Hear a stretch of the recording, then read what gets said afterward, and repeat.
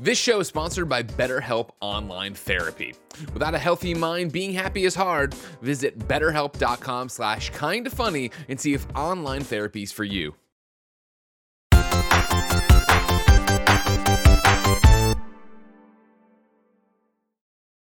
What's up and welcome back to the Kind of Funny Games cast. As always, I'm Tim Geddes, joined by one of the coolest dudes in video games, Greg Miller.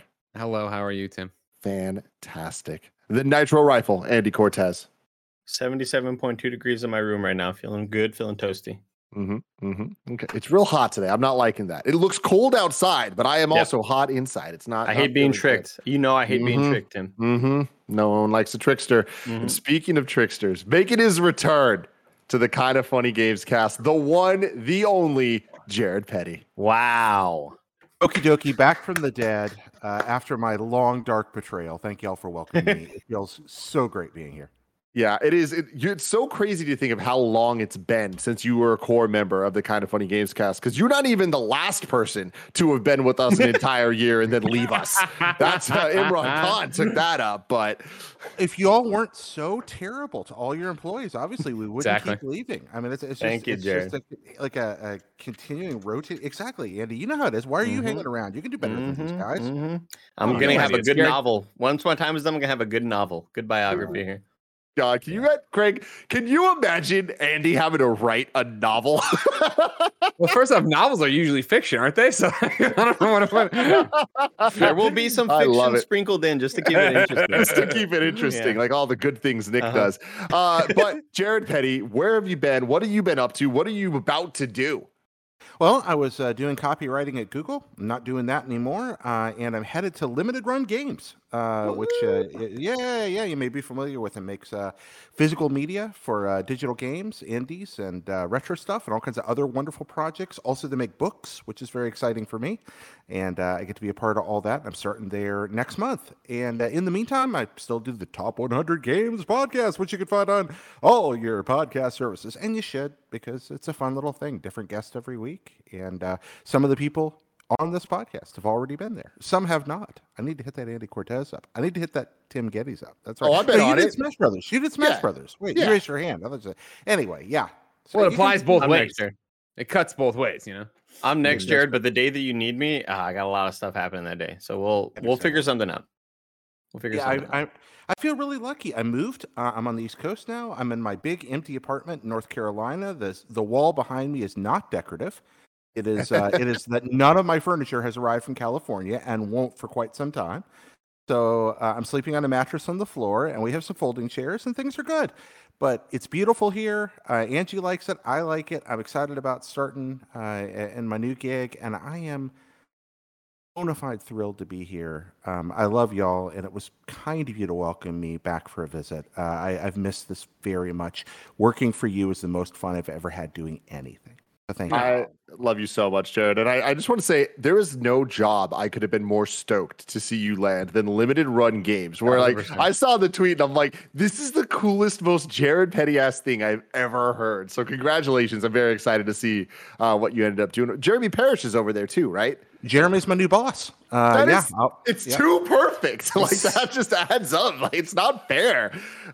I love it though. Very, very, very cool stuff. So everyone stay tuned to see what happens from that. But for now, we got him right here on the Kind of Funny Games cast, where each and every week we get together to talk about video games and all the things that we love about them. You can get it on youtube.com/kindoffunnygames or roosterteeth.com. If you want to get it as a podcast, just search your podcast services for Kind of Funny Games cast and we'll be right there for you. If you wanted to get the show ad free and you wanted to watch live as we record it, and if you want to get the exclusive post show, you're going to have to go to patreon.com/kindoffunnygames, just like our Patreon producers, Tyler Ross, the Kind of Funny Destiny 2 PC Clan, Julian, the Gluten-Free Gamer, Alex J. Sandoval, Techie Haas, James Hastings, Casey Andrew, Elliot, and Brian Ward have all done. We appreciate you all and your money so very, very much. But if you don't have money to throw our way and you're just out there buying video games, you could use our Epic creator code Kinda Funny on all Epic Store and Epic in-game purchases, like on Rocket League, Fortnite, V-Bucks, all that stuff, to help support Kinda Funny. So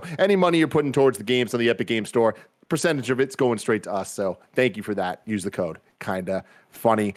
Today we're brought to you by Purple Mattress and Fitbod. But We'll have to talk about that later, because for now, Andy Cortez, me and you need to talk about some Halo Infinite Tech Flight number 2, another weekend in the books. How many hours are you in, and where's your head at? This was the best weekend of my life, Tim. Oh my God.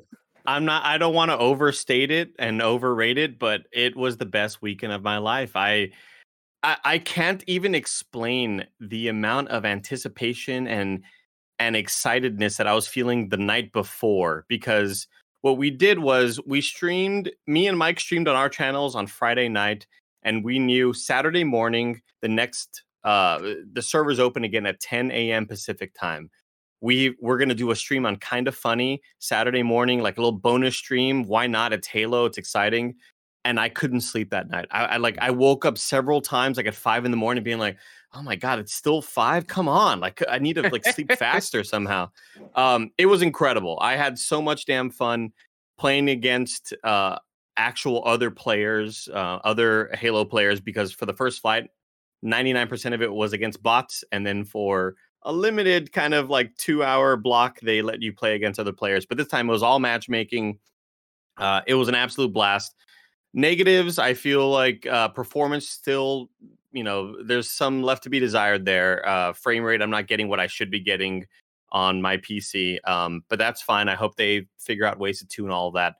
But goddamn, it was an absolute blast. They added Capture the Flag, and me, Tim, Kevin, and Mike had one of the most memorable. I flashed back to being 16 again, and amen, dude. We were playing a CTF game, and they had the flag. Go get the guy with the flag, and it was just nonstop excitement. It was just pure joy, and yeah, again, this was some of the most fun playing video games I've had in a long damn time.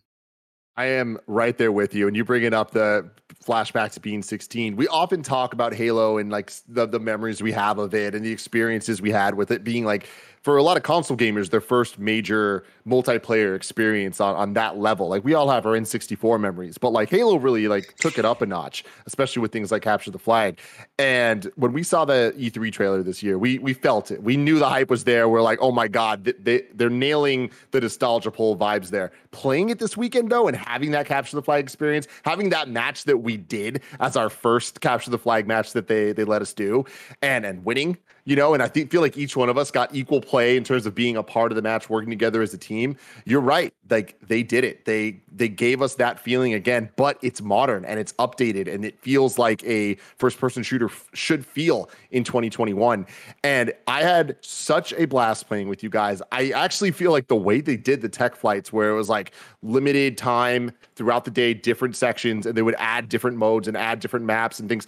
It actually made it a lot of fun to be able to be excited for what's happening next. So when a new thing was dropped, a new game mode or whatever, we're like, oh, what is Strongholds? What's going on here? And what was really fun about the Strongholds game mode in particular is essentially there's 3 points of interest on the map, A, B, and C, and there's 2 different teams, and they're trying, whoever has control of at least 2 of them at any one time is getting points. It's like King of the Hill type stuff. And what was fun about it is when we first started, we didn't realize you needed 2 out of 3. So we were just kind of running amok, all of us crazy, just trying to get as many as possible. But that meant that oftentimes we would only have control of 1, and we're like, what the hell? Why aren't we getting points for this? The moment it was clear, oh, we need to get 2, we started working like a well-oiled machine. We were doing call-outs. And again, this isn't a bunch of pro gamers playing. We only had 2 pros with Andy and Mike. We also had the dipshits, me and Kevin. And this is Kevin's first time playing Halo, but we were able to kind of hear the call-outs, understand what's going on. And with the way that the game's set up, it's so simple of, go get A, go get B, go get C. It's not necessarily go to rockets, go to the tower, go to batteries, whatever. Those call-outs were happening as well, and over time you kind of get to them. But I think that the objective-based multiplayer modes in Halo have always been one of the strong suits. And I think that what they got going with Infinite is incredibly special. And they are making it accessible to people, whether they have prior Halo knowledge or jumping in for the first time. And that kind of fun of discovery of getting to understand how to play. And granted, Strongholds might have been in other versions of the game. I'm not saying it wasn't. I'm saying I haven't experienced it. So that was a fun thing to kind of have with all of you guys. And I had such a blast. I unfortunately had to miss the last bit of it, so I didn't get to do any of the vehicles, and I was really looking forward to it. So, Andy, can you tell me about that a little bit? Oh my gosh. Yeah. So the fourth map that they added was Behemoth, and it is such a classic looking Halo map. It is sort of this desert biome with gigantic Forerunner structures. It's like what you want to see out of a Halo level. And it's got a really nice sense of symmetry, and it's a really big level. I think the biggest one that we've played in so far in Halo, where all the other ones have been kind of this more of the arena type shooter that you're used to, usually either indoors, or if you're outdoors, it's more small scale. This one, they introduced Behemoth, and you could play either Slayer on it or Capture the Flag. And it is large enough to feel like perfect for that sort of Capture the Flag map, where there are little vents that shoot you off on either side. You end up like, vaulting yourself to the other side of the level. In the middle, there are 2 snipers that spawn on either side. It is so symmetrical in a way that you kind of need for a map that's going to be primarily, I'd assume, a CTF map. This is like exactly what they were looking to get. It is so much fun. It's large enough to feel like you got space to kind of work around and sneak around if you are trying to go sneak and get a flag. But it's also not too daunting enough, I don't think, to feel like... I remember the first time playing on Waterworks back in the day, I believe in Halo 2, and just feeling like, God damn, this is too big of a map. I don't know what the hell is happening here. When there's only 4 players and you're playing 4v4, it just feels really good. And I think the rhythm and the sort of rotations you have on these larger maps are working out perfectly. It's got a really nice sort of outdoor area for long sight lines, or if you want to be sneaky and go down low, you have those areas to sort of sneak around in as well. I thought like Behemoth is probably... Each time they release a new map, it's like, this is my new favorite map. And Behemoth immediately sort of became that, because of... We're adding back that sort of sandbox that we all love about Halo. And the amount of times that the enemy team is coming to our side and they're in a Warthog, and I stick them with the grenade, and the boom, it just fucking explodes and goes flying. And those moments of fun are just hilarious. Oh, right here, this wasn't... this moment that you're watching right here. Andy, what happened here? Pro gamer moves right here. Wasn't the most pro. Was Kevin driving right here? Was Kevin driving right here? No, that was just me in a car. I was just testing out the cars against bots, and I got kind of stuck on some geometry. Yeah, testing it against trees too, apparently. Yeah, just trying to see. I was testing out the torque and the acceleration. But yeah, I mean, this level was a lot of fun, Tim. And I know you didn't get to do any. Did you play on it at all, or was it just? No. Oh, I didn't get this one at all, dude. No. Oh, shit. That's really unfortunate. Because what you got to do is, like, when I hopped online, I hopped in just the... right now, when in these early fights, they allow you to just kind of explore the level and play against bots, and there's no score being kept. You're just kind of playing with 3 other bots on your team, and you're playing against 4 bots. And you could just kind of explore the level. You could set what weapons you want to start off with. You can set what sort of vehicles you want. You can set invincibility and stuff. So it's kind of a way to just kind of explore the level and check it out. And that's what I was doing before the whole crew signed online. But man, again, this is some of the most fun I've had playing video games. And I got a couple of replies from people like, yeah, but what does it have to offer, right? Like what differentiates this from the Call of Duties and the Warzones and stuff? And I really just think it is that sandbox sort of physics. I feel like the physics in Halo are so much more pronounced in other shooters, where like if you put a shitload of bombs in front of a car, it's going to explode and react in a way that you would kind of expect it to. It's not going to give you some sort of pre-rendered animation or anything like that. Like, things are going to happen in a way that feel almost Breath of the Wild like, when you're just kind of fucking around with weird kind of, oh, if I put a bomb here and I drive here, how's that going to react or whatever. And the amount of fun that you can have launching vehicles through those chutes on the side that sort of launch to the other side of the map. It's pure fun, man. And I had an absolute blast this weekend. And this next weekend, we are 5 days away from Big Team Battle, Tim. Hell yeah. And we're going to be streaming twitch.tv/kindoffunnygames on Friday. Big Team Battle, trying to get as many people involved as possible. Very excited about that. Barrett, I sent a clip from Khalif doing some of the stuff that Andy's talking about, if you could bring up, because this is just freaking incredible of all the physics and stuff. Jack also, and Bear, sorry almost for dying. The chat who got an ad music thing. Just a heads up.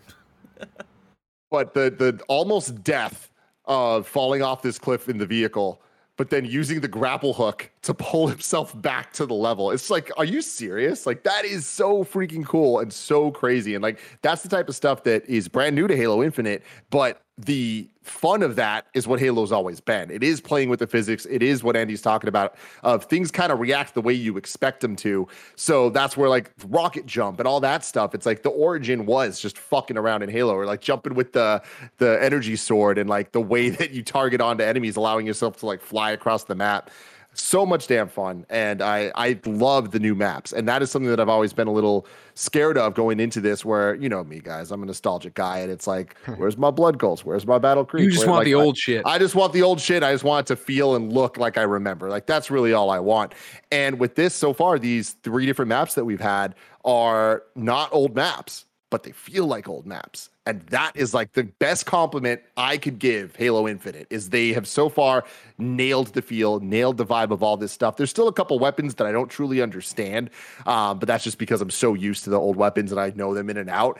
But that's fun. That's exciting. And I can't wait to get back to playing this. And I can't wait till the day that we can just play whatever the hell we want.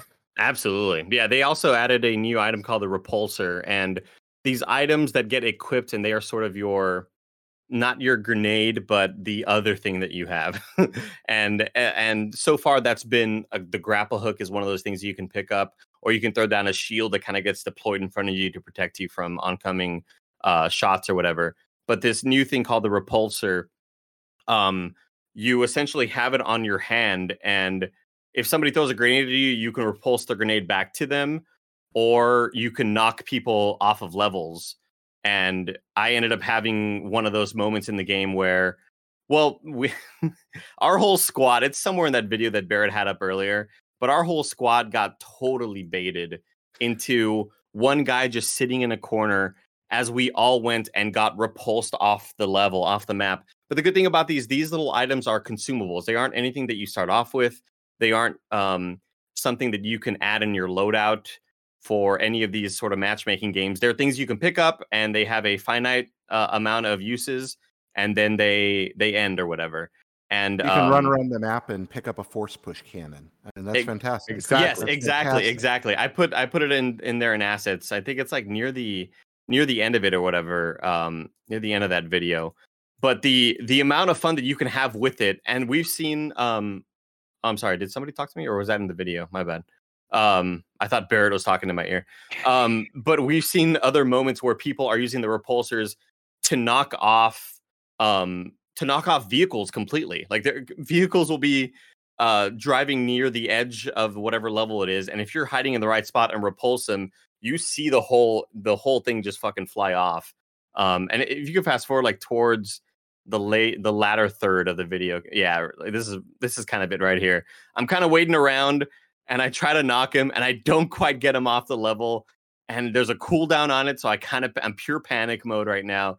But just the amount of fun that you can have fucking around with people and knocking them off the level, my head was hurting from the amount of laughter that we were having over that whole weekend. And then Tim, like after we had that morning stream, and then I took a nap, streamed again at night. And I was like, dude, I'm fucking exhausted. I feel like I'm at a convention right now. Yeah, totally. It was great. It was a lot of fun, and I could talk about this for hours, but we'll wait for the next flight to come through this Thursday. Yes. So Andy, me and you have been having a lot of fun playing Halo this weekend. Something tells me that Jared Petty was not playing Halo Infinite. Instead, he was having a party of his own with ActRaiser Renaissance. And a little surprise twist here, Greg Miller has also been dabbling in the ActRaiser. So I want to hear some thoughts. But Jared, I haven't heard your voice in way too long. Let's start with you. What's up with ActRaiser Renaissance? You know, shocking. It comes out of nowhere. Nobody cared about ActRaiser for the last 25 years. It's like this game that from 1991, and we're like, oh, okay, that was great, and then it's gone. It had a crappy sequel, and then it's forgotten, like so many Square Enix properties. And suddenly, like, oh, by the way, we remade ActRaiser, and it's available today. And of course, because that's a Nintendo Direct, where it's always feast or famine. It's like either we're going to give you an EKG that you plug into your Wii, or we're going to give you like ActRaiser today. That's how they work. ActRaiser is a very simple game. It's a side-scrolling kind of beat-em-up platformer connected to SimCity. SimCity parts feed into the side-scrolling parts and make you more powerful if you play them well. And the side-scrolling parts feed into the SimCity parts and make you more powerful. It's a lot like Persona social links in a much more primitive way, where whatever you do during the social by day helps you in the dungeoneering and vice versa. That's what makes it neat. You're God. You got beat up a long time ago. You've been asleep a long time. You wake up. Satan's taken over the world, and now you got to help people rebuild. I had a nickel. That's this game. What's that? I said, if I had a nickel. Yeah, if you had a nickel, exactly. It is a primitive, fairly simple game that there's just something about. It clicks. There's nothing quite like it. I feel like it's a game that's really not just well set up for a remake or a remaster, but a sequel or at least a spiritual successor of some kind. But seeing it remade was shocking. This is one of those like, oh, by the way, Metroid Dread exists moments for uber nerds. Now that's me talking. I'm really interested. Greg Miller's playing this for the first time. Mitch Dyer, my friend, loves to talk about this game. This is one of my favorite games. Chris Kohler loves this game. Greg, what's it been like for you playing it now? Fascinating is what it's been. Yeah, you nailed it. I remember back in the day at IGN, we did what's your favorite game of all time? We did a series on it of videos where I interviewed the staff. And when Mitch came up, he said ActRaiser, and he said exactly everything you said, right? It is SimCity mashed up with a beat 'em up 2D platform, or whatever you want to call it, right? Of going across and fighting everything. And he knew, and I think most of the audience knows, what a big SimCity fan I am.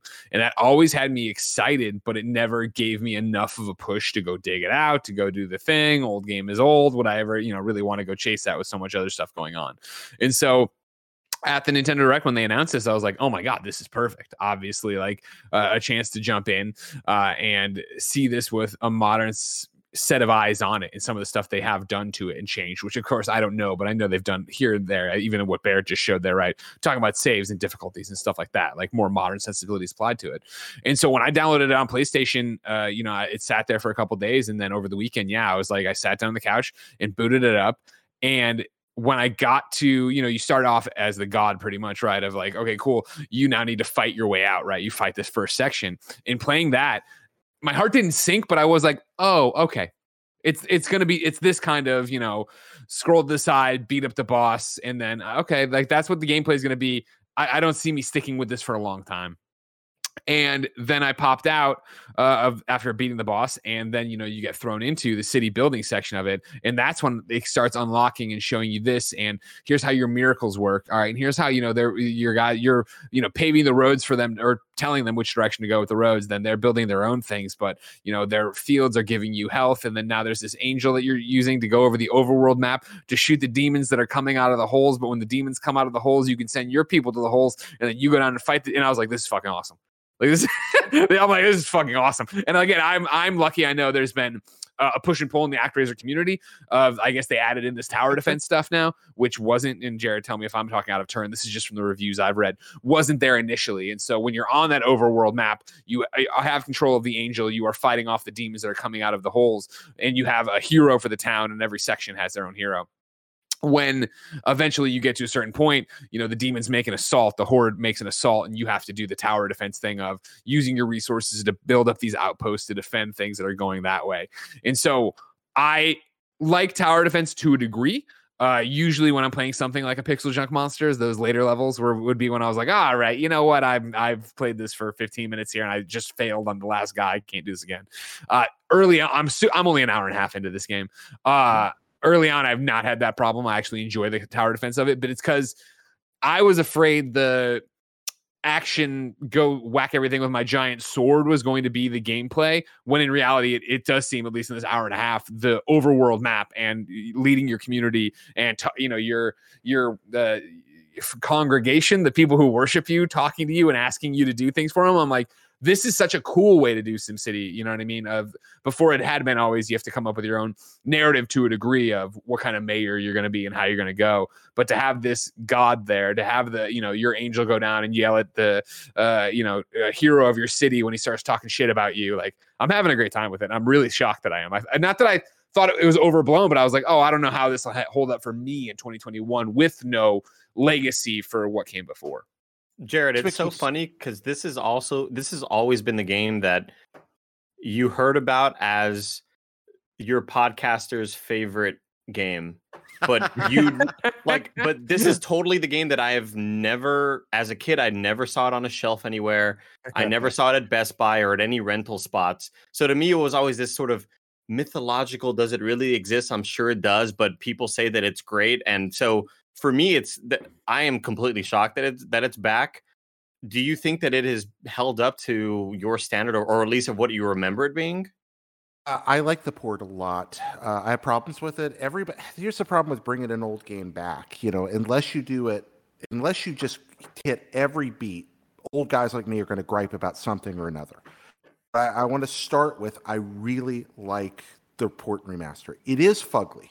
The old game's beautiful in a retro way. The new one, it's not that the graphics are bad, it's that the art style matching isn't great. The foregrounds and backgrounds don't blend well. Some people are way more upset about that than I am. I'm fine with it. I can live with it because some of the quality of life improvements I think make up for it.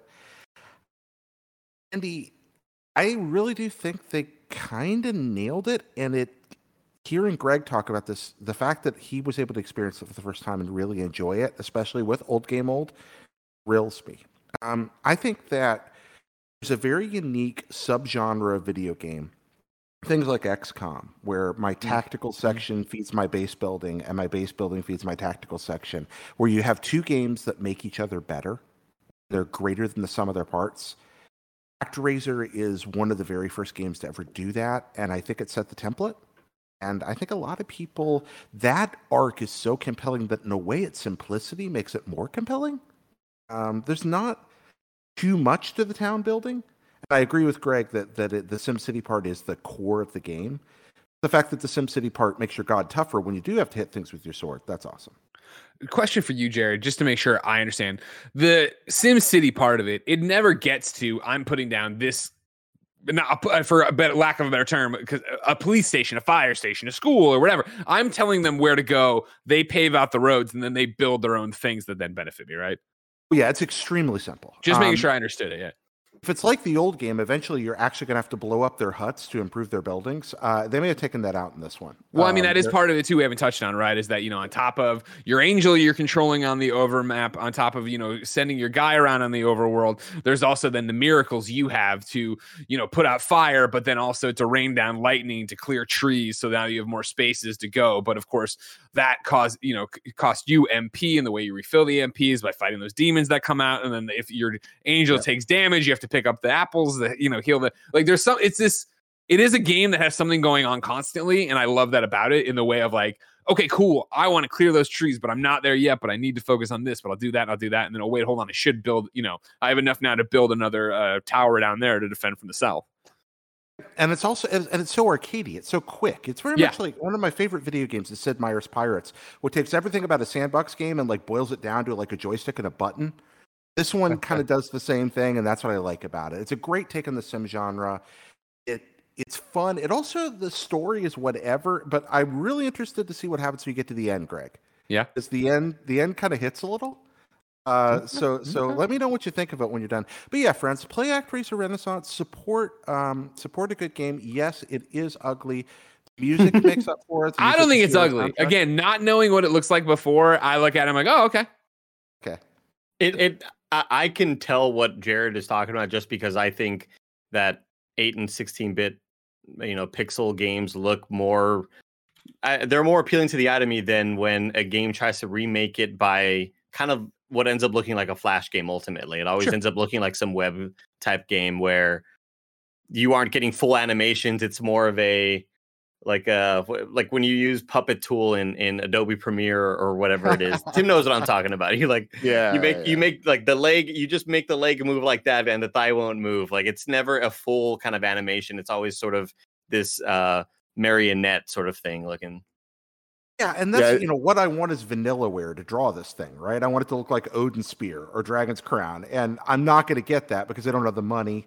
So I'll take what I can get, and it's good, and it's fun, and is it worth $30? Yes, it is. It's a really great video game.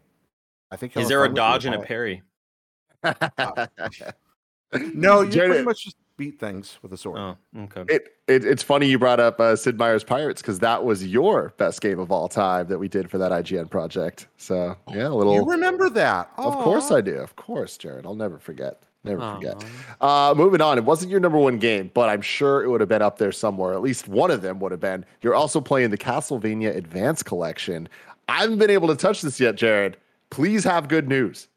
Okay, so here we go. This is a package where you get 4 classic Castlevania games, all from kind of the mid era of Castlevania. Castlevania has certain eras, and this one is 1 linear Castlevania and then 3 of the Symphony of the Night types, all in one package. 3 GBA games and then 1 SNES game. And what you get in this package are 1 terrible Castlevania game, the SNES.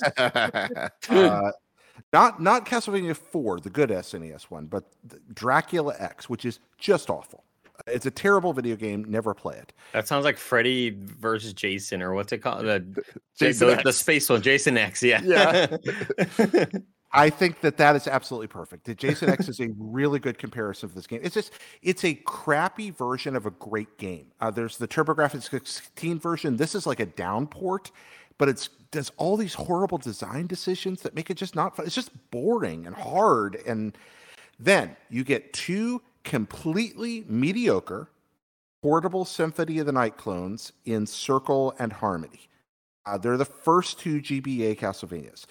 They are fucking monster, Jared Petty. They are whatever. Honestly, in my opinion, they both have very fundamental problems. Circle is a game that's built largely around verticality on a horizontal display. It's like playing Legend of Kage.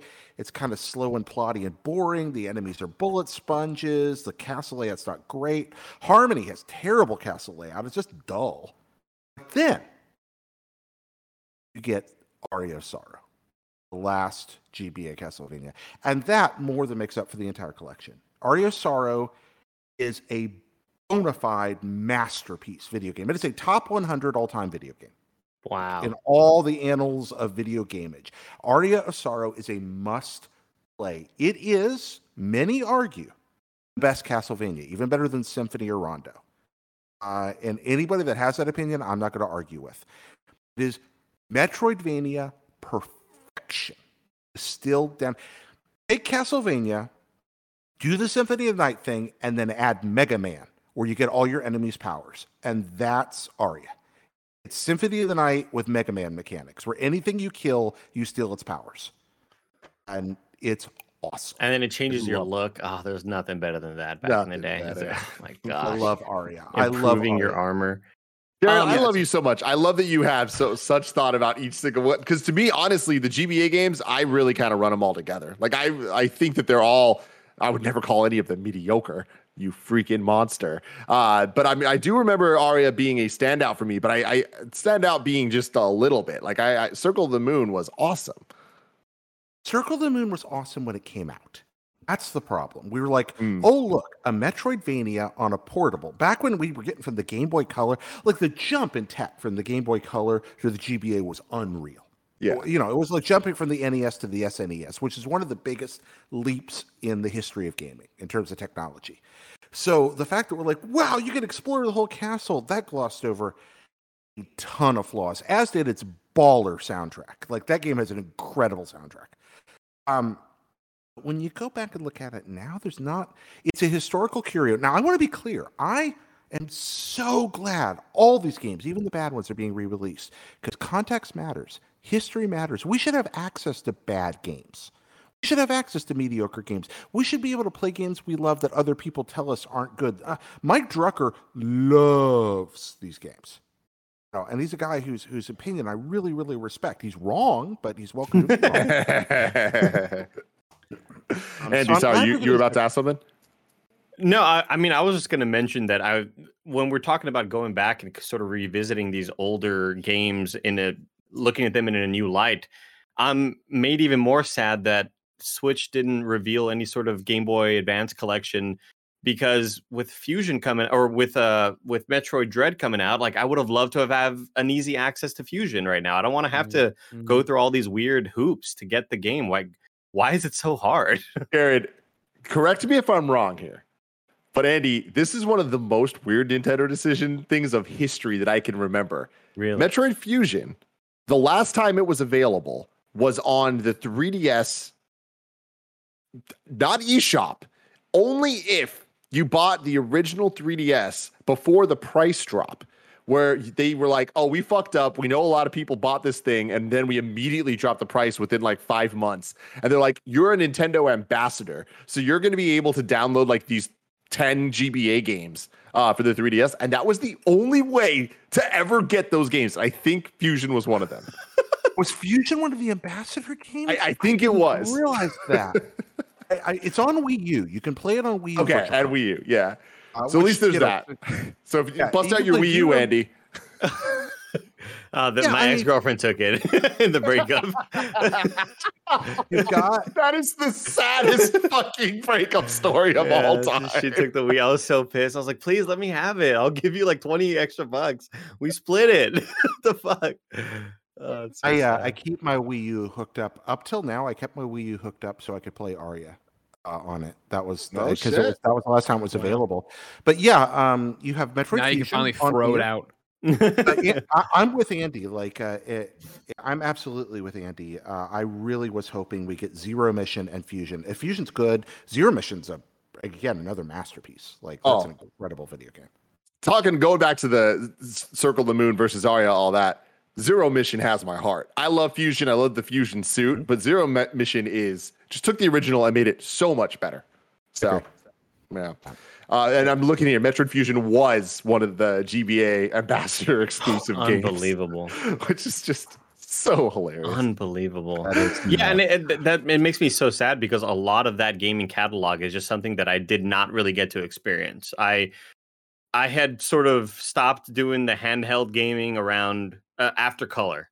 Like, I had a Game Boy Advance at one point and just never really used it a whole lot because I honestly don't know. I don't know why. I think there was a part of me that was really turned off by the Tony Hawk Game Boy Color game that I was like, fuck, I like these handheld games just don't got it. They're going to keep on giving us fake versions of what they should be. And I'm sick of this shit. I'm done. I don't want any because I expected it to look like the PS1 version, or you know what I mean? Like, I was very, very saddened by that. So by that point, I was kind of bummed out by a lot of games around that era.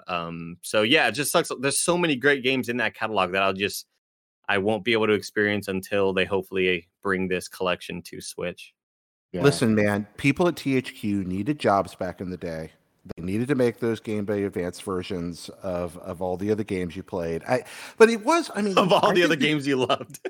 yeah. You went back in time. That was a weird era. There'd be like Tomb Raider, and then there'd be like Tomb Raider GBA, and it would be an entirely original game. And it was a side scroll. Like, this isn't what I wanted it to be. But sometimes they were great, and often they were garbage. And now with that, I have to say, Game Boy Color Tony Hawk games, utter trash. Game Boy Advance Tony Hawk games are rad as shit, even though they are radically different than the PlayStation 1 versions. But no, like, those games are awesome. So you should check it out. Definitely. Tim, I love you. I love you so much. I know we got to move on. But we do need to move on to a game called New World. I saw you guys streaming this today a little bit. This is the new Amazon game, correct? Correct. Tell me all about it. Andy Cortez. No, you go. I'll take back up to you. I'll be your second banana. So first off, if this game stays successful, I am owed a pizza. I am owed a pizza from somebody, because I swear, like, I've been the one saying, like, guys, you better watch out for this New World game. A lot of MMO fans out there that really want a good MMO, and they see a lot of promise in this.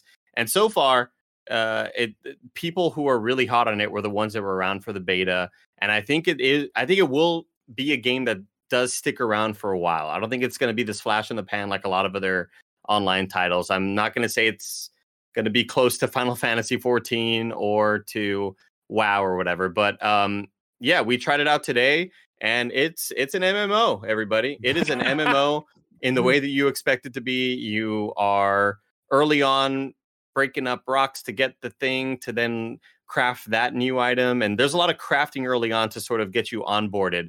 But I will say, the combat in this game does not feel like any MMO. The combat is, I think, I think, really fun. It's very reactive. It doesn't ever feel like this sort of passive experience of you just hitting 4 to shoot the arrow, hitting 4 to shoot the arrow, hitting 5 to shoot that spell. It feels like you're just playing a third person game inside of an MMO. And I know this isn't the first to do it, but it feels really sharp and crisp when you are in that action. And there is a dodge roll, really important for me. You can block in certain moments. You can dodge away back from certain enemies' attacks. The shooting the arrows, you are legitimately just aiming the arrow and trying to get the headshot for the critical damage. You're not just kind of getting crit by chance. I feel like it really it's not is a roll or anything like that. Yeah, I feel like it is really rewarding your accuracy and your skill. And I don't know. I had a lot of fun with the combat. It is daunting though. Good Lord, I forgot the feeling of getting into an MMO at first and sort of kind of getting overwhelmed with it and seeing the right panel, like fucking half of my screen on the right side is just quest. Like, oh my gosh, I got to figure out the UI here. But I had fun with it. Will I stick around? I don't know. I haven't really been into an MMO in a long time. It's just I try to avoid them because I know that they will suck me in. Greg, how are you feeling about it? I was impressed. I liked it a lot. Everything you said resonates with it, and it kind of, for me personally, is what works against it too. Where the combat's awesome. I love the combat. I hate mouse and keyboard. Like, so it's just that thing of as I play it and, not struggle and feel clumsy with it as you try. A controller console person try to get their vibe for it. Thank you, Tim. Holding up your PlayStation Move. That means nothing to Jared. Please explain, Tim.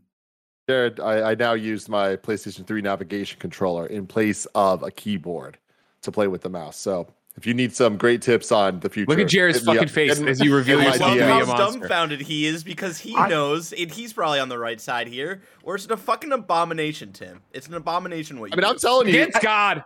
I'm telling you, Greg Miller just needs to try it once, and he's going to be right there with me, and he's a lot louder than I am, so it's going to change the fucking world. I step out for cigarettes for a couple of years, and y'all just go to shit. We're so sorry. Yeah, so what you would have loved before that, Jared, is when we first started playing Warzone, and Nick got really into playing like PC games and Warzone and first-person shooters, and Nick was playing Call of Duty Warzone on his PS5 with a keyboard and mouse with the mouse inverted. He had a mouse and keyboard plugged into his PS5 and the mouse is inverted because of his old flight sim games from back in the day. And then Tim plays on PC with a PC though, like he should. But there's the controller. Well, this is before he got the Move implemented. But he's using his left hand for the analog stick and the other buttons, and he's using right for aim. It's brilliant. I honestly think I just had a bowel movement. I just don't know what is happening. Here's the thing, though. Tim was fragging out with us on Saturday. So don't yuck his yum. Don't yuck his yum, Jared. Remember the Dreamcast? Like people would get so good at Soul Calibur that they play with a fishing controller. I think this is just like the modern day equivalent. No, I know that we've talked about this a lot. So, Greg, I do want to get back to you talking about don't worry about me. The new world. Real talk, though, it's like I think it'll solve any problem you have with mouse and keyboard. The keyboard, it's the same thing. Way too many buttons, and it's just like having the directional stuff to replace an analog stick that you're used to, in addition to keeping your mind on all the other buttons. That's where it gets complicated. You know how to use a mouse. That's the easy part. Like you just aim better. Like there's no downside there. And having the analog control in your left hand, you're not losing any functionality of the keyboard. You're just having a better way to control your character. And the important thing, Tim, for you is that this game is not like a lot of other MMOs. I think one of the things when Kevin and Greg were getting into Star Wars: The Old Republic, when they were getting back into it, Kevin had bought that Tartarus device or whatever the hell it's called, where it's like a full glove that sits on the table and it has the thumbstick analog but everything else you are surrounded. Got it. There it is. There it is. Yeah. This ain't it. I'm telling everyone right now. Really? This does not solve the problem. This isn't an analog. It's just a dumb, clicky. A little nub or some shit. Got it. This does not solve the problem for anybody. This is a cool thing to have and has a lot of cool functions. It is not the beautiful masterpiece that I've. So here's the thing, Kevin. That thing does make sense for Kevin, though, that you just showed us with all those buttons. But this thing, Greg, you're switching between one weapon or the other, and that's it. You aren't really fucking with like, 3 is that spell, 4 is that spell, 5 is that spell, 6 is that spell. Like none of that shit, which is very akin to what my experience was in World of Warcraft, where I had to get really good at like, oh, my arrow volley is on 3, and then my super arrow is on 4, whatever the fuck. Like I forgot all the World of Warcraft moves. I had the tiger, I had the beast. I forget. I was a night elf hunter. No big deal. That's what is heartbreaking for it. Is like this game, from what we've played so far, a couple hours of it today, right? Totally would work with a controller. And I know they've said originally they said they weren't. Then since then they said they're looking into it. And so that's just the thing for me. It's just a personal preference of playing it and going through it. Like I think the combat's great. I wish I could play the combat with a controller. That's not what's pushing me away solely or anything like that. It's more the thing as I find with any MMO I play or any big game like this, as we start going into it, it's when I was playing solo and listening to the boys on the stream, I was engaging with the story, understanding a bit of what was going on, having understanding great. Then when I jumped into your guys' world, it quickly became cool. I'm with my friends and I'm fucking around with Kevin and Nick and Andy. And then it was like, accept. I'm no longer listening to what the quest giver's saying. I'm just taking all the shit. I'm just running through all the shit. And so then I'm just leveling and just leveling up. I'm going off and killing this many boars to get whatever to go do the thing. And then that's when it starts getting in my head of like, cool, this has now just become any kind of video game. Like this is the hook of any game. And so why would I play this when I can go play Assassin's Creed Odyssey? Now, granted, that's not a massively online one, but it's the same thing of I can chase a level, I can go be Cassandra, I can go be engaged in that world already. Here we are on the cusp of Far Cry 6. Like I'm way more excited to lose myself to that world than I would be to this world. And it's the same thing we saw with Star Wars: The Old Republic. Me and Kevin and Mike when we were playing. I love that Star Wars. We're being Sith. That's great. But when we were playing together, I was skipping 3 hours of the story at a time and then coming back and be like, all right, who are you? We're bad. Let's go kill. It's like, all right, well, why am I doing that? I think the hook of what would get other people in that may not necessarily be into MMOs is, again, not only the combat that we just mentioned, but it has this thing where you join 3 different factions. And at any point in time, different factions can rule certain parts of the big overworld map that you're on.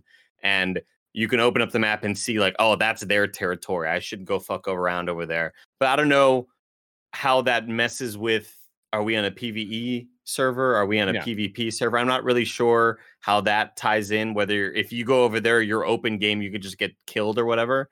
But I think that is one of the sort of hooks that's bringing in people who play World of Warcraft and play competitively. Like I never did PvP in World of Warcraft. I never cared about it. I don't see why anybody would have thought that was super fun, because it is that sort of passive.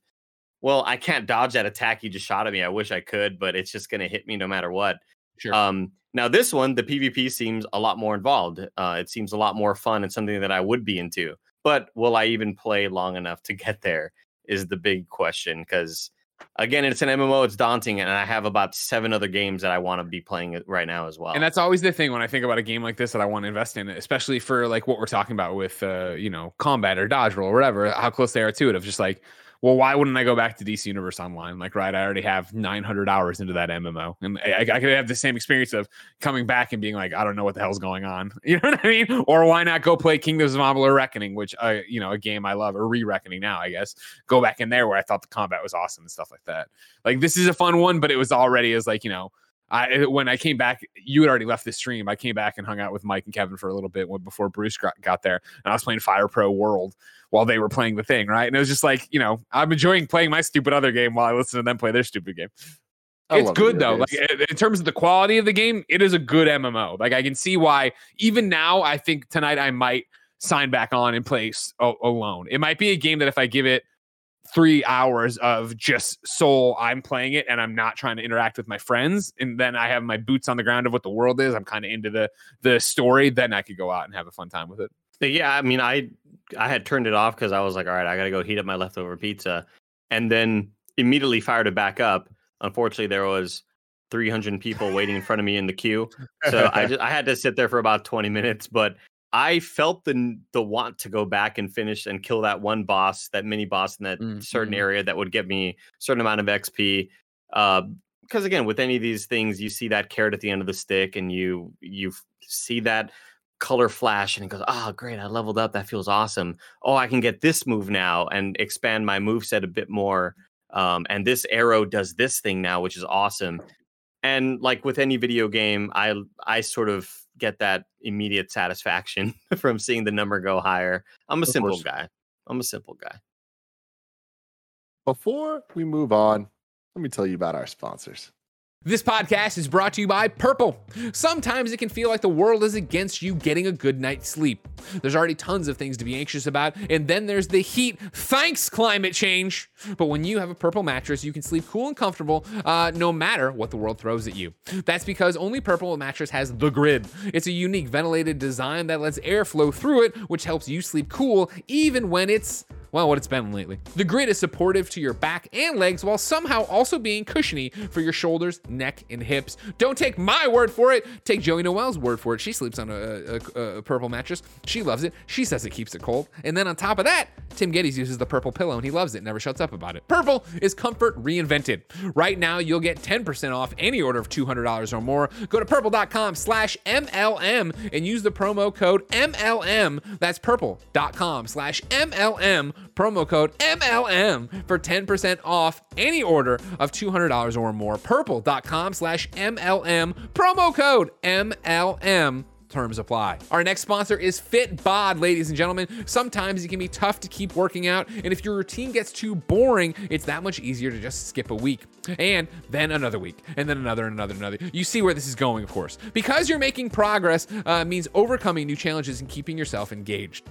That's why Fitbod created a fitness program that adapts to you with new exercises to adjust to how you're progressing. This is what one Gia Tap Harris, Tim's fiance, has been doing. Gia talks all the time about how much she loves Fitbod, how much it keeps her motivated because, again, it's switching the programs. She's not getting bored. She's always being challenged. Fitbod's algorithm uses data and analytics to help you build on your last workout to maximize your results. Plus, Fitbod workouts are balanced to avoid overworking muscles with varied exercises to keep you sharp. It's only $9.99 a month or $59.99 a year. Pick up the pace on your fitness journey with Fitbod today, and your future self will thank you. Get 25% off your membership at fitbod.me/kfgames. That's 25% off at fitbod.me/kfgames. And now here we are, guys. It's time for the topic of the show. I've been teasing this one for a while, but we kept having other things to talk about. We're finally doing it. The topic is, we predicted 2021 in 2019. How wrong were we? God. This comes from Reddit user N7McKell over on the Kind of Funny subreddit, where they say in Gamescast episode 205 from January 17th, 2019, Tim, Greg, Jared, and Fran made predictions for what gaming would look like in 2021. A lot has obviously happened since then that no one could have predicted, but it still makes for a really fun episode that I would recommend you go back to. It was a pandemic. Can I guess? So much happened. Can I guess that Fran was the most wrong? I will say I've only glanced at the thing, and I don't want to, spoil too much for you, but I will say overall, we fucking killed it, boys. We fucking killed it. There's some things that are like, okay, we got a little wrong or whatever, but for the most part, this whole Gamescast thing might work out. We are oracles, my friend. I took a peek at this Reddit. We are bona fide prophets, I think. Let's start it off. He wrote some of the highlights here. Tim says, the Switch will have 2 revisions, selling more than 3DS, but not as much as the Wii U. And I fucking nailed it, everybody. The Switch Lite, it exists. The Switch OLED edition, it exists. And guess where this thing lands now on the list of best-selling consoles? Currently, the Nintendo Switch is above the 3DS, but under the Wii. Oh, the Wii. Okay, because you said the Wii U. Wii U. Oh, my bad. And I was like, if it's not beating the Wii U, Nintendo's my in bad. trouble. Yeah, I saw all you were like giving me a face. I was like, what am I getting wrong here? Thank you for that call there. So the 3DS is currently at just shy of 76 million. The Switch is at 89 million, and the Wii is at 101.63 million. Holy cow. So I think it's going to outpace it at some point, but as of 2021, I'm looking good here. I would dare say, Tim, that it would be good news. I think if it weren't for supply chain difficulties right now, there's some chance that you would be wrong, but only because it outsold even Wii. Totally. I honestly think you were even more right than you knew. Tim That's a knew good it. point. That's a Tim good point. I Tim was knew also what he was right, saying. Jared. I was also right about there being a Nintendo Switch Lite. Me and you, one of the most epic battles we ever had was, will there ever be a Switch that is not portable? And you're like, they won't do it. I'm like, they made a 3DS that was 2D. They will. And then they did, Jared. They did. But I'm not always right. I am, in fact, often wrong. Where you said there will be no Switch Pro by 2021, and I disagreed. And there is egg all over my face, everybody. Okay? There is the OLED model, but it is not a Pro. I got to concede it. You're right, Jared. You're right. I just thought it was too soon. I think they'll do something like that, but it's too soon. Even next year, maybe, but not now. Next up, another question. Did anybody order Miller. the new Switch Pro? Who else getting a Switch Pro? I got a SWOLED pre-order. Well, OLED. Yes. I'm very excited for it. Yeah, And I trashed shit and talked shit on it, and then immediately pre-ordered one because I'm weak. They did everything I wanted, so I can't be complaining. I never use it portable, so why did I get it? Can't wait. Why did I get it? I don't Yeah, know. that was a Can't dumb answer. purchase, Andy. I don't know. I don't know. You know why? For the plane flight, for the flight that who am I kidding? I never, dude. The You never amount go of anywhere. money that I've spent on games when I'm going on a trip somewhere, I'll throw down like $80 and buy like 2 indies and then an actual like Nintendo title, and I never play them on the plane. I just sleep every time. When will I learn? When will I learn? Never. I don't know. I don't know. I almost bought an OLED, and then in the most Jared of moves, I bought a light for the D-pad. That is a very Jared move, and I gotta respect it. Gotta respect it. Jared has another one here. Half-Life 3 announced before the end of 2021. Now, I want to give you partial credit. for this, because while we did not get Half-Life 3, and Half-Life 3, we know what that means. It is Half-Life 3. It is not Half-Life Alyx. We did get a new Half-Life, and it was great. So I'll give you the points, Jared. I feel like half a point. Thank you very much. I think you're being generous. I Too generous. will Don't take give it half to a him. point. Yeah, I'll take Give him half a nothing. point for this. Give him nothing. I'm giving you 3/4. I'm giving you 3/4. Like the 3/4 sounds good. that I think the fact that anything Half-Life happened at all from an official play from Valve is absolutely shocking, and I think you get 0.75 points for me. Okay, so right now the score is Tim 1, Jared 0.75. Mhm. Right? That's where we're at right now. Okay. Yeah. And to be clear, we can keep points for fun if you want. I don't think all of the predictions are here, so I don't think the points are going to necessarily okay. Well, that's not gonna count matter. for much. But it's just more for funsies. Well, we here. shouldn't keep points. Like Fran Mirabella, who comes in saying subscriptions and battle passes will be the standard. I would say they are the standard. I think that there are different people like Nintendo and Sony that aren't doing it, but like there are a ton of subscriptions. Battle passes are definitely the standard when it comes to any type of living game. I'll give it to him. He fucking crushed it. Yeah, like I'll never forget opening another game after Fortnite came out and be like, oh, this has they're calling it Battle Pass. Oh, I thought that was just a Fortnite thing. Oh, that's just and a then, thing now. And then it just became a standard. It's so bizarre. But even opening up fucking Knockout City, be like, oh, there's a Battle Pass here. There's a Battle Pass in every goddamn game. Good job, Fran. Good job, Fran. Do we have to tell him to his face though, right? Yeah, No, never. God, No. Oh, no. I really do love that wonderful example of the industry just going for something that worked. Like, a few years ago it was MTX. Everything's got to be add-on content and DLC and microtransaction.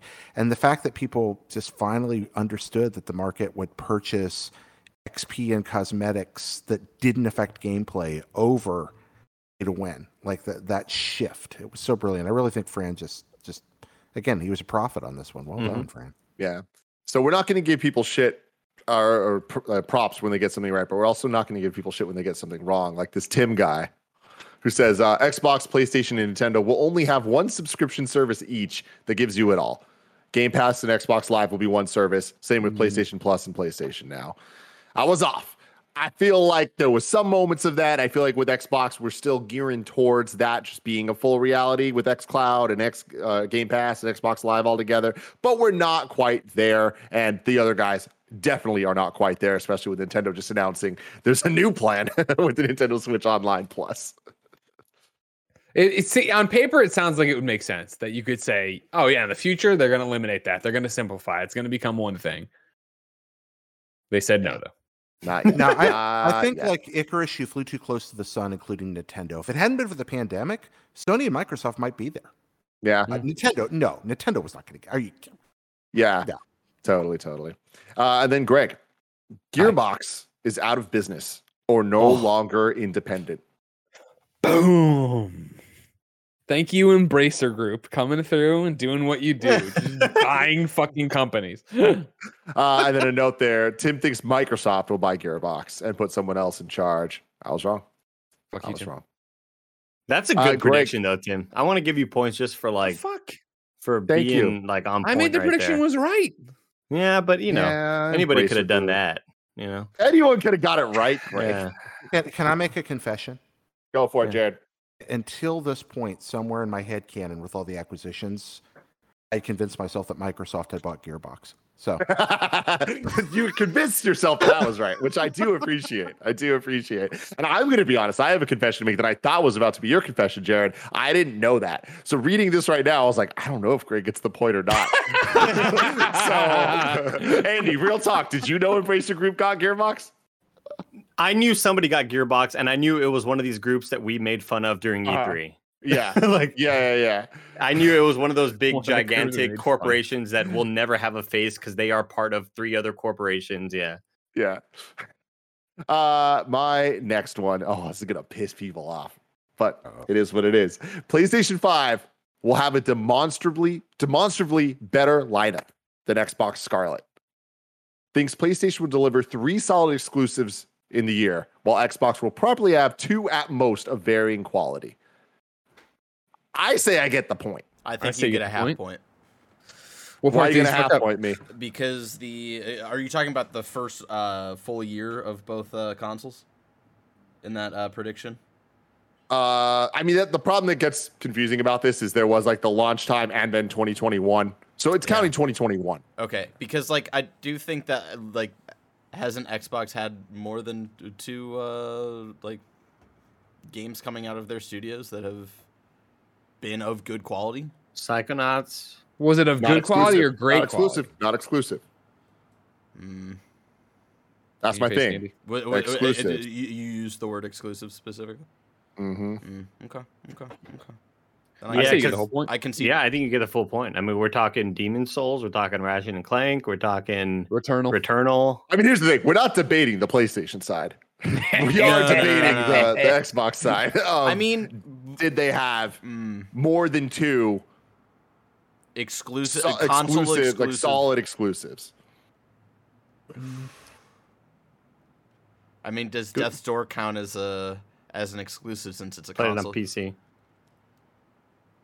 Oh, you're saying I mean- console exclusive? Because it's a console exclusive, does that count?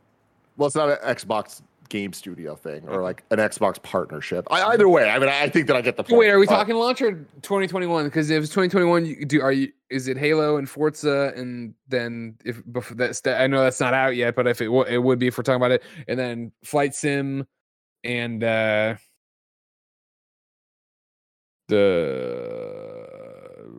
is that what we're talking? We broke Greg. Yeah, I don't know. I don't know. Grounded. I think I deserve a come out. point. But let me know in the comments below if you think I deserve less than a point for that. I think you get the I would- point. I think you get the point. Thank you. I think you Thank get you. the point. Greg says Xbox will be the toast of the town by 2021, and people will talk about it like they talked about the Switch at launch. Quote, "Oh my God, the Switch is great." Now, here's Xbox the Game thing. Pass. Do we now That's walk the thing. around all the time saying the best value in gaming? That is true. And I would argue, I don't think you get a full point for that. I do think you deserve some partial credit, though, because people do talk about Game Pass this way. Mhm. And not I only- think that, go for it. And not only Game Pass, but the ease of everything they're doing, like how consumer friendly everything Yeah. has been, how great whenever Their anybody mentions acquisitions? having to upgrade their PS4 game to a PS5 and they have to download the cloud save and do all this bullshit, and smart delivery is a thing, and that's just so consumer friendly. So I think, you know what, Greg, I think they are the toast of the town. You know, People I'm love gonna Bill disagree. Spencer. I'm Sorry, go going to disagree a little bit here. I absolutely think Game Pass is the best value in gaming. I think their back catalog commitment's fantastic. I think Andy's totally right about their customer service. They have absolutely everything going for them except new video games.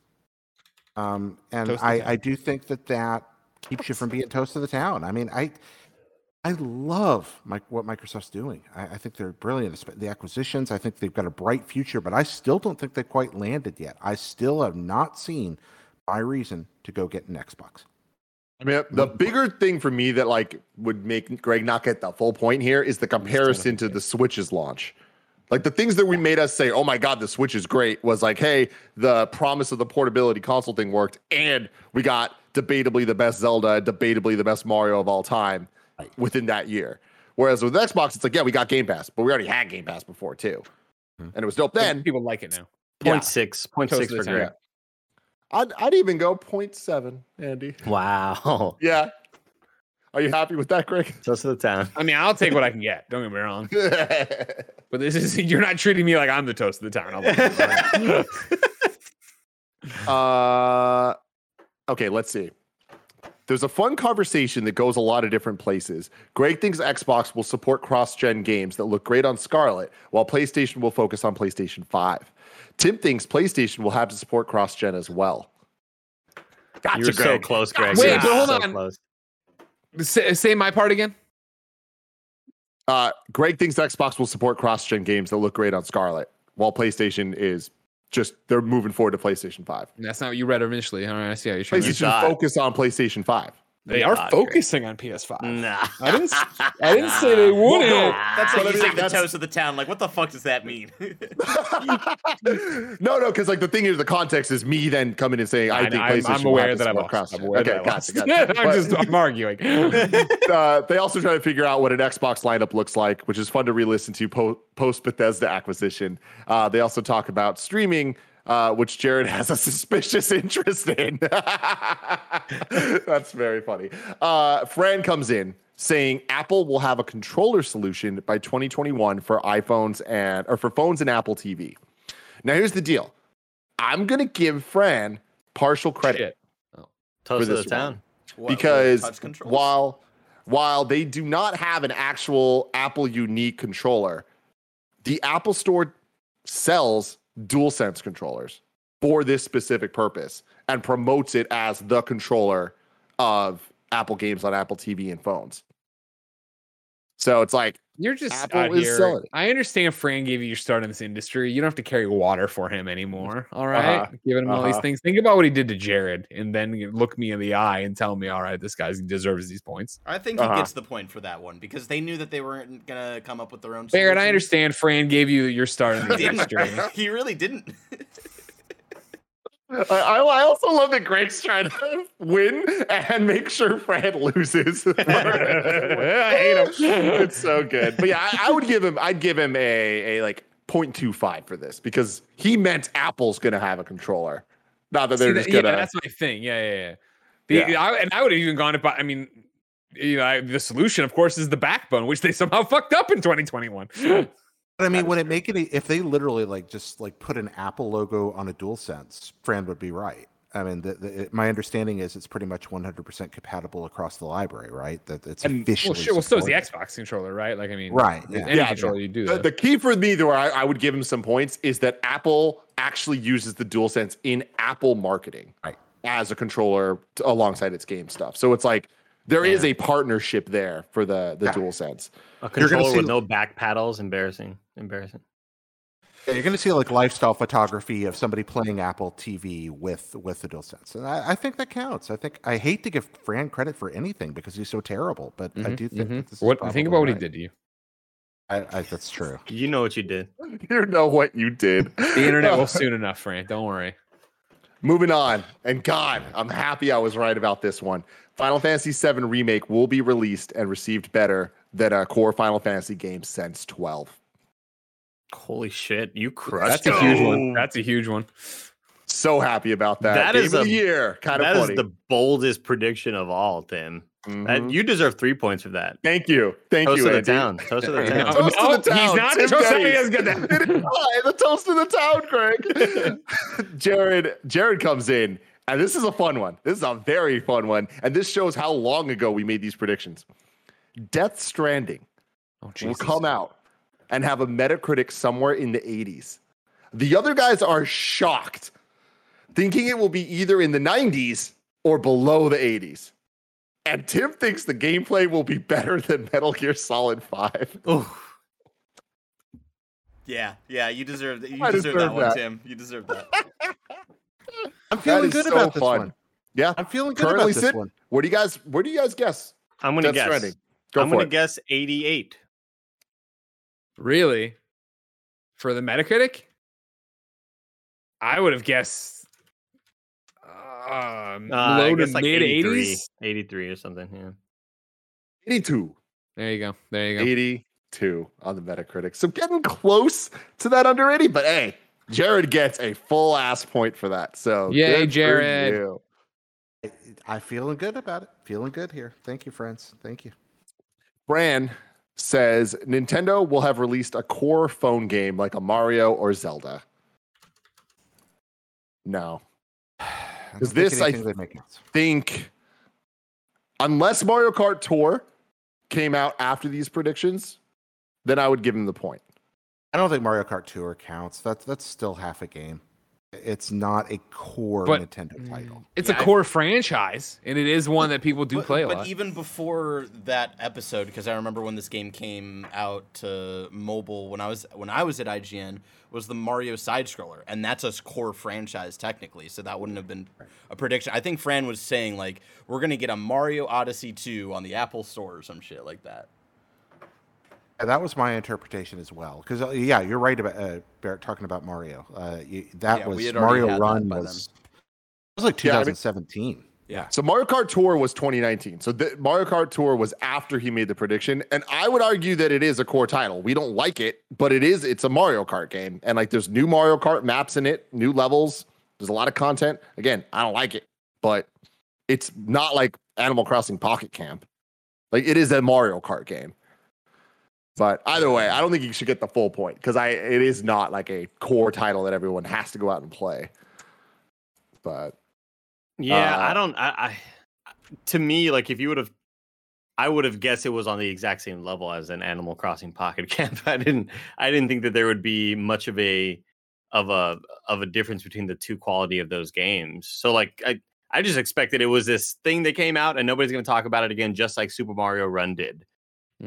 I agree with Yeah, Andy. it I know- just- I wasn't thinking it was going to be Odyssey 3 or whatever. I the was thinking difference it'd be is Fire. that the team that made Mario Kart 8 is to this day still making new courses for that game. Mm-hmm, mm-hmm. God, that sucks. And not 8? What the fuck Yeah, is happening I in know. this company, Tim? Get on the phone WND, with Mr. baby. Nintendo, please. I need some more- WNDs. I mean, it's not like people have stopped buying 8 though. Like Mario Kart 8 will sell to 2045 at this rate. Like, And you know what? it's- You know what would make even more money, Jared? Putting out more DLC to sell to all of those fucking kids who are still so buying close. Mario Kart 8. But also So make a close to Mario Barrett Kart making 9. it. I know. Thank you, Barrett. Tim, Thank I you. know. I know. Yeah, you've come around and I appreciate it. I appreciate it, young boy. All right, here we Very go. cool. Greg, Youngblood. Yeah. Greg's here. Disney will have ended the Star Wars agreement with EA. And an exclusive Xbox Star Wars game will have been announced. Oh, so close, Greg. So close. So close. You could have stopped early. Can you imagine if it would have gone the other way though with Knights of the Old Republic or whatever? You know what I mean? Yeah. If it would have been right there. I mean, that's what it felt like. I am shocked. Even now, Did they I not can't get? believe it. Didn't they? Oh no, Nintendo got that weird one, Nintendo right? got- The only God damn it, the Phil only Spencer. Xbox exclusive they've gotten from Disney is the Indiana Jones thing. No exclusive Marvel, no exclusive Star Wars. All they got is indie. Tim says VR will not play a major role in the next console generation. It'll still exist, but it'll mean less than it does at that moment in time in 2019. nailed it. Spot on.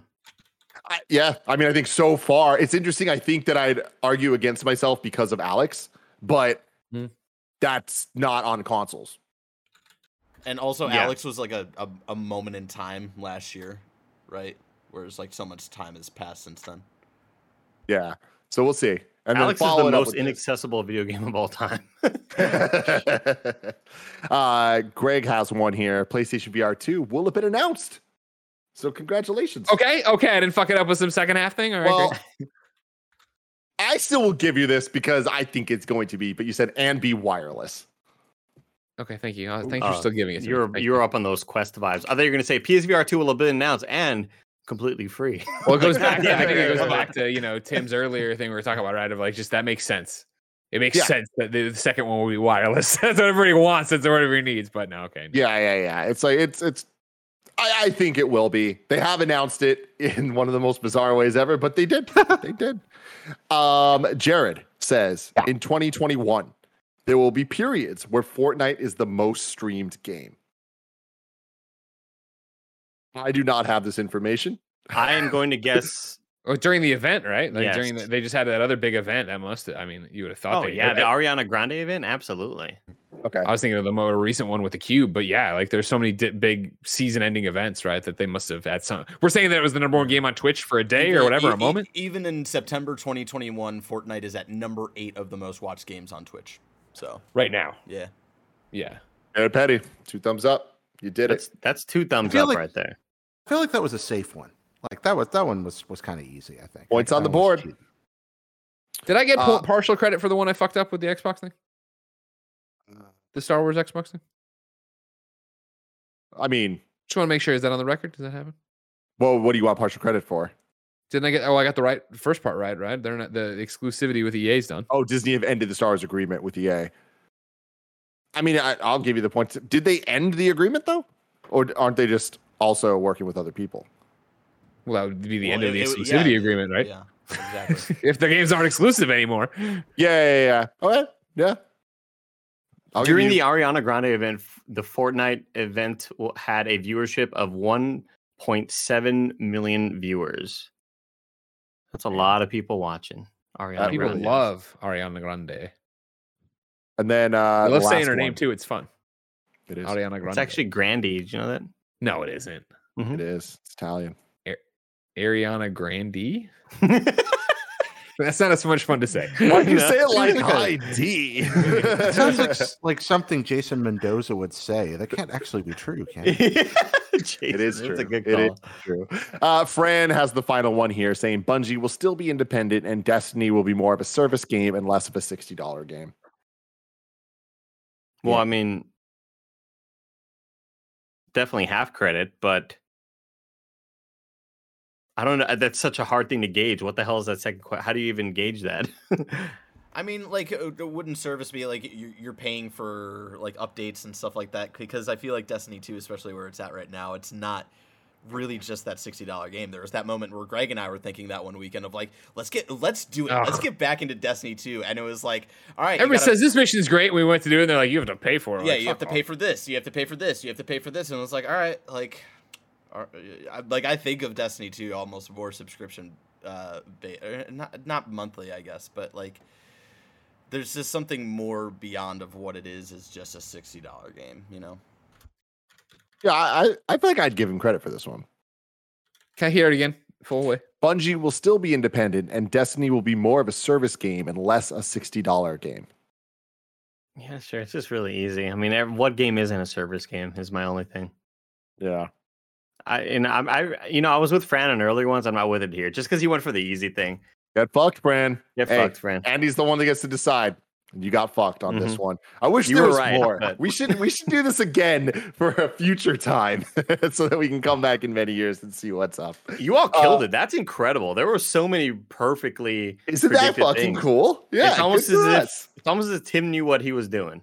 Come on. Yeah. Come on. I appreciate that, Andy. I appreciate that a lot. You know what else I appreciate, Andy?